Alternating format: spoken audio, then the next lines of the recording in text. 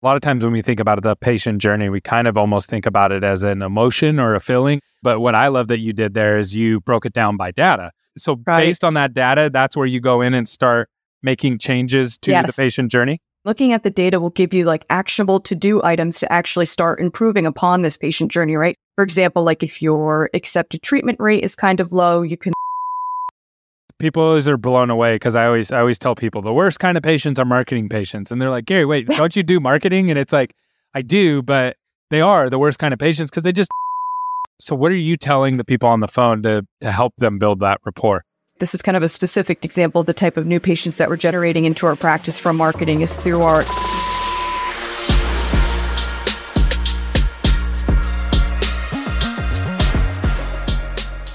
Welcome to another episode of Dental Marketing Go. I'm your host, Gary Bird. I'm the founder of SMC National, where we help you create, convert, and close more new patients so you can grow the way that you want. And today I have Alyssa with me, and she is the marketing coordinator at South County Smiles. And we're going to be talking about something that's really important around growth. It's something that Alyssa has gotten really good at, which is the patient journey. We're going to talk about how to build rapport on that first call, also having clinical handoffs, and what part of the patient journeys you can automate.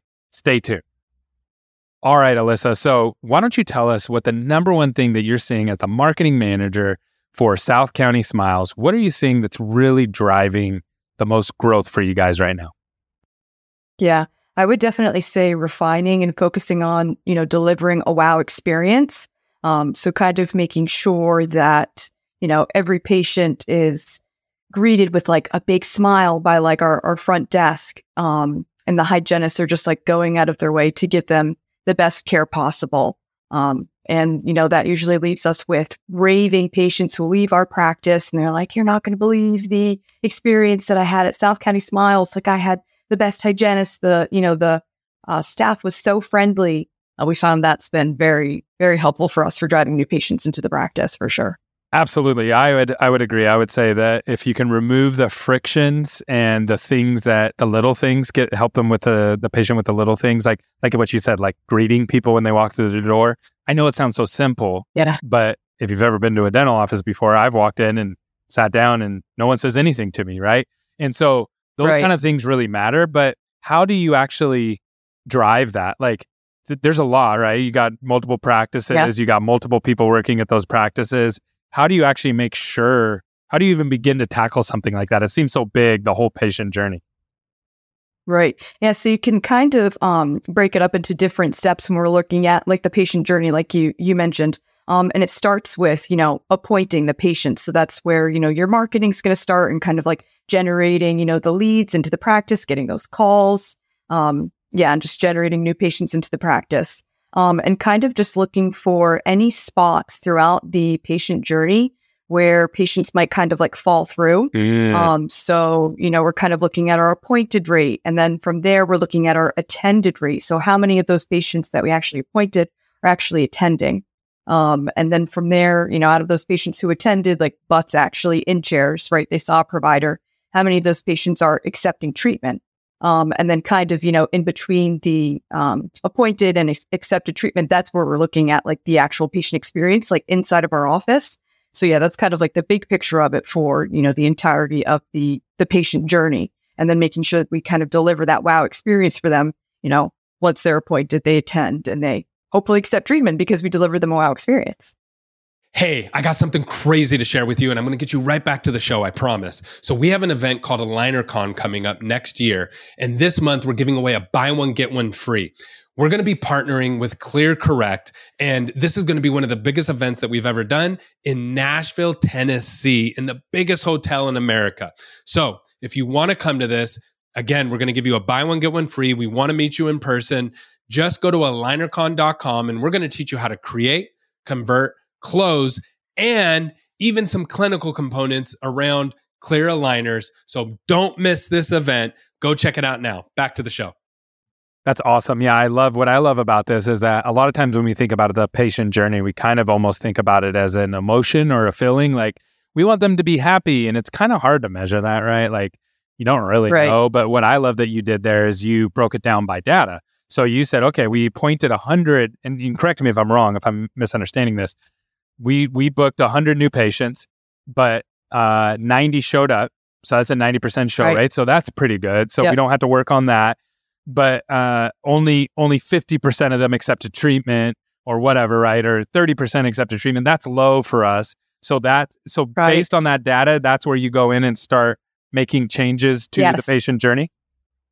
Yes, absolutely. And looking at the data will give you like actionable to-do items to actually start improving upon this patient journey, right? So if you have a no-show rate of like maybe 60%, like, that's not so good. So like maybe you might look at your average time from when the patient is actually appointed to when they're actually like have the appointment. Like, is that like 1 month, 2 months? Like, are they waiting a long time from when they like made that decision to convert to your practice and become a new patient, like in their mind, versus 2 months later to when they actually like get in the chair? Maybe, I don't know, something comes up or they found another practice or like their dental problems are just different.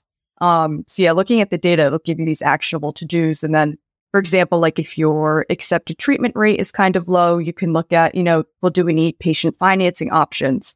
Do we need some, maybe like patient educational materials because we feel like we need to do a better job of educating them on the treatment. And maybe that will help us, help them to convert to treatment. So there's a lot of actionable insights and actual to-dos that you can get from looking at the data to help you make decisions and also to help you, start taking the next steps to improve upon this. Because when we say like, oh yeah, we look at the patient journey, it's like, okay, well, where do I go from there, right? Because it's this massive thing. So yeah, kind of breaking it down in steps, and then each kind of category has, KPIs in each of those buckets there. So do you own the whole thing, or who owns the whole patient journey, or is it kind of split up? So I oversee the whole thing with focus on, of course, from like generating, new patients into the practice up until probably like attended.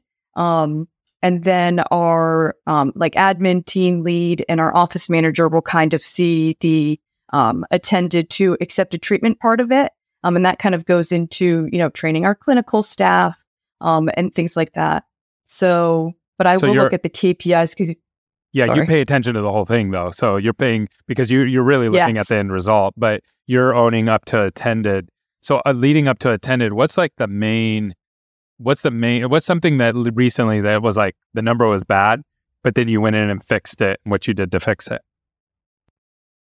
So one of the things that we do is we try to make a connection with the patients over the phone and kind of like build that rapport. Because what's tough about bringing in new patients, especially from like a marketing source versus a internal referral source, right? Like their friend or family member recommended them to the practice. And I know you talk about this a lot, the power of patients that are referred internally versus patients that are referred from your marketing. Like these patients who are coming in from your marketing, like they don't have the same relationship or that same trust. Like, and I know for me, when I'm looking for a new doctor, a new person to cut my hair, like I start asking friends and family members. I'm like, where do you go? Who do you see? So one of the things that we do for the marketing patients on the phone is to kind of build that rapport with them, because we know that that's kind of like an area we can improve on for those types of patients, is building that rapport, building that trust up, because they haven't met us before, right? These new patients that are coming in from like our marketing and advertising.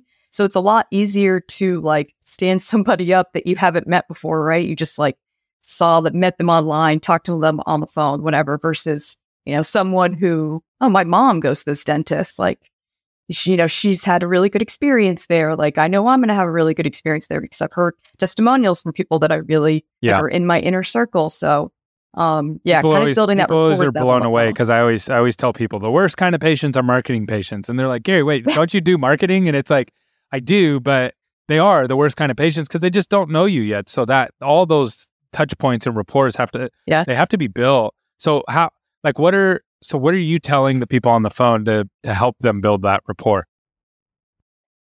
So kind of to get specific, this is kind of a specific example of the type of new patients that we're generating into our practice from marketing is through our implant sales funnel. So we have an implant landing page that, is sponsored through Google Ads. So someone searches, dental implants near me, will pop up.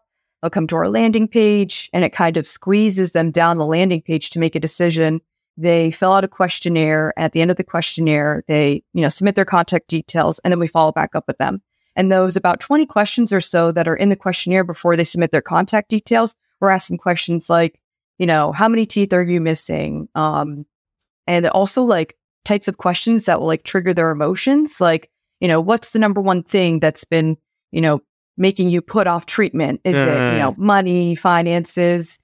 Is it time? Is it like anxiety, right? You just don't look forward to going to the dentist. And then we're pulling up those quiz results when we're calling these new patients who submitted interest, right? And we're looking at those quiz results and we're like, hey, I see that, you've been putting off treatment because, finances, like we have, this third-party financing company that could really help you out with that. And they're like, oh my gosh, they're like so blown away that, we took the time to actually look at that information beforehand, because now we're almost like starting off a couple steps ahead of the game, right? We have this background information on them. And that goes a long way for sure. So that's helped a lot. Yeah. That's huge. So yeah, knowing what their actual problem is, not just dental, right? Like that's what a lot of offices do, is just like, do you want a dentist or not? You know what I mean? Like even going to the doctor is like that too. Like I'll go to the doctor and I'm like, I'm really scared about this. And I'm scared of the doctor and blah, blah, blah, blah, blah. And they're like, okay, whatever. You know what I mean? And I'm like, okay, you didn't really help me. You didn't even try to make me feel better. And then the doctor comes in, and there's this disconnect. One thing that I know that dental offices struggle with a lot with when this happens is they will. So even if you do it on the phone, sometimes that doesn't make it to the clinical side. How do you? So if someone's like, okay, I'm concerned about financing and I'm scared of pain, and you're like, oh yeah, our doctors are really good, blah blah blah. How do you then get that information over to the clinical side so they know when they come in? Yeah, that's a great question. I mean, there's a lot of different places to put it in your PMS system, but that's where we're putting it, is in our PMS system. So whether it's like a flag in the patient's chart that, the clinical staff is seeing right when they click on their appointment, it's like the first thing that comes up might be like, maybe like a social flag. I know a lot of offices do that. And it's like, going to URI this fall. And then you can kind of like continue to build on that rapport. We're also like downloading those quiz results into like a PDF format and putting that into their document center. So that way the clinical staff can see that and review that as well. So they can start off where they left off. And then we'll also in the appointment notes kind of maybe put some notes from the call to help that as well. That's a great question, because all basic stuff, right? It's not like you're like out here like groundbreaking technology to do this kind of stuff. It's just like, hey, take a couple minutes, attach this to their charts, but it makes like that separate, that puts you in the top 5% of offices like instantly. That number one, that you're building rapport on the phone, but then number two, that you're passing that rapport all the way through the whole patient journey. Yeah, absolutely. And it requires like good communication throughout the team as well. Like I know a lot of offices, push the importance of like doing a morning huddle. So you can kind of get your ducks in a row, but also to kind of like talk a little like background, like about the patients for these types of things as well. And I feel like that goes the extra mile as well. And kind of being coordinated, right? When you go into like the clinical room and having a good handoff, it's like orchestrating, like a band. It's this whole symphony. So yeah, that is really true. Like it is like a band or an orchestra when everybody's working together. It sounds beautiful. When everybody's playing their own thing at the beginning when they're warming up, it doesn't sound that great, right? So it's like how do we get everybody working together? What else do you do in the patient journey that you've seen that brings a lot of success? I would say our team culture has been a big focus for us. So the last 2 years, we're proud to have won the Rhode Island's Best Places to Work award by Providence Business News. And we had those plaques hanging in our office. And a lot of patients will leave us reviews and they're like, I'm so glad I chose this office. I can see why this is a best place to work. And so many patients comment on just the culture and like, they're like, everybody there was smiling and happy. Like, this is crazy. You know what I mean? Like to see employees in a work environment and they're like actually enjoying each other's company, that kind of like, just like gives them good vibes. You know what I mean? And especially in a place like a dental office where people are kind of on edge, a little bit anxious. If your team members, have a positive demeanor and they're, conversating with their team members in a way that's like really positive, upbeat, and they just look like they're genuinely enjoying working there, like that definitely helps as well. So the culture and having good employee engagement, because, if we treat our team members well, then they're going to be energized and motivated. All right, Alyssa, I totally agree with you. If you don't have happy team members, you're not going to have happy patients. And that is definitely very high on the list of important things that people should do for growing. I would love to pick your brain on any automations that you guys have in your patient journey, especially on the ops side. Yeah. So some of the standard things that we're automating is our new patient paperwork, right? So that gets sent in a text, in an email, 15 minutes after the new patient creates their appointment. They fill that out on their phone, their laptop, whatever, and then that automatically gets uploaded into our PMS system. We also can automate our consent forms, and those will link to the procedure codes in the appointment. So that way they're getting that consent form before their appointment. You don't have to do it during the appointment, kind of saves a little bit of time there. Same thing, automatically goes into the document center. And one tool that I found recently, which has been really huge for us, is this software called Cola. And that is owned by co-founder of Weave and former chief technology officer, Clint Berry. And I was like doing all this, I was going down this rabbit hole of trying to connect our PMS system to a CRM, right? And this is a huge problem that people face in small businesses, like with dental, because your PMS system doesn't connect to Constant Contact or Zapier or any productivity apps or any CRMs like HubSpot, Zoho, etc. So what Cola will do is kind of act as a connector between your PMS system and a lot of those popular productivity apps that I mentioned and CRMs. Yeah. So what we're doing, Cola, which is Greek for glue. So COLA, like Coca-Cola? Like KOLLA. Okay, got it. Okay, perfect. Yeah. And that's been huge. And you're able to then use that to integrate a lot of different softwares that you normally wouldn't be able to. And then what PMS do you guys use? We use Dentrix. Okay, perfect. So then now you're attaching whatever, a CRM or some kind of software. Yeah. Yeah, that's awesome. Yeah. And going back to kind of how we were talking about, the patient journey, having a CRM to manage that patient journey and automatically read our PMS system, using Cola, it's, reading any important information, like if they scheduled an appointment, because what I had been doing in the past is, kind of have those implant leads being zapped and automated to a Google Sheets. And then I would have to go into our PMS system, see if they scheduled an appointment and kind of keep up with their journey throughout and if they accepted treatment. But now with having the CRM automatically connected to our PMS system, it's just going to automatically update that for us. So it does a really great job of just overseeing all those important KPIs and just the whole funnel when we're looking at the patient journey. That is so awesome. That is a great way to end this interview. You did a great job. I really appreciate you coming on, sharing your journey and just what you're working on. And it's super helpful to other people. I know other people are going to hear this, get inspired, and begin to work through what they're doing. So thank you so much for taking the time to come on. Oh, thank you so much for having me. This has been awesome. I appreciate it. Thank you, Alyssa. Have a good day. Bye. Thank you. Hey, sorry to interrupt the show, but we got a quick segment for you that's called Ask Gary, and we have some people that have been sending in marketing questions that I think will really help you. If you'd want to send in your question, all you have to do is send in an email to askgary@smcnational.com, or you can leave a comment or DM us, and we're happy to answer it that way too. So today's question comes in from George, and his question is, what does a good marketing budget look like as far as the dollar amount? And this is a really hard question to answer because it really depends on what your goals are. So I'm not going to answer it in dollars, but I'm going to answer it in percentage. Rule number one is never ask a marketing guy, how much should we spend? That is the worst thing you can ask them because they want to spend to the moon, right? Really what you should be looking at is the percentage of your total revenue in marketing budget. So you want to take a percentage. So 1 to 2% of your total revenue is a really small marketing budget, and you're probably not going to grow. So if you make $100,000 in total revenue every single month, 1% of that is going to be $1,000. 2% would be $2,000. If you are going to really want to grow, you have to be above 3% or more to be able to grow.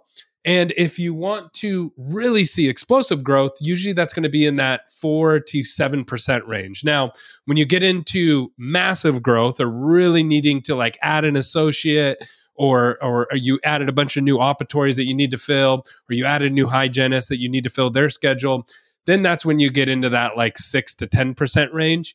And that's the general range, 1 to 10%, depending on what you're trying to do. Obviously, this is for GP. When you get into like full arch marketing, your budget can be as high as 20% of your total revenue, because that's a totally different beast. So hopefully that helps you.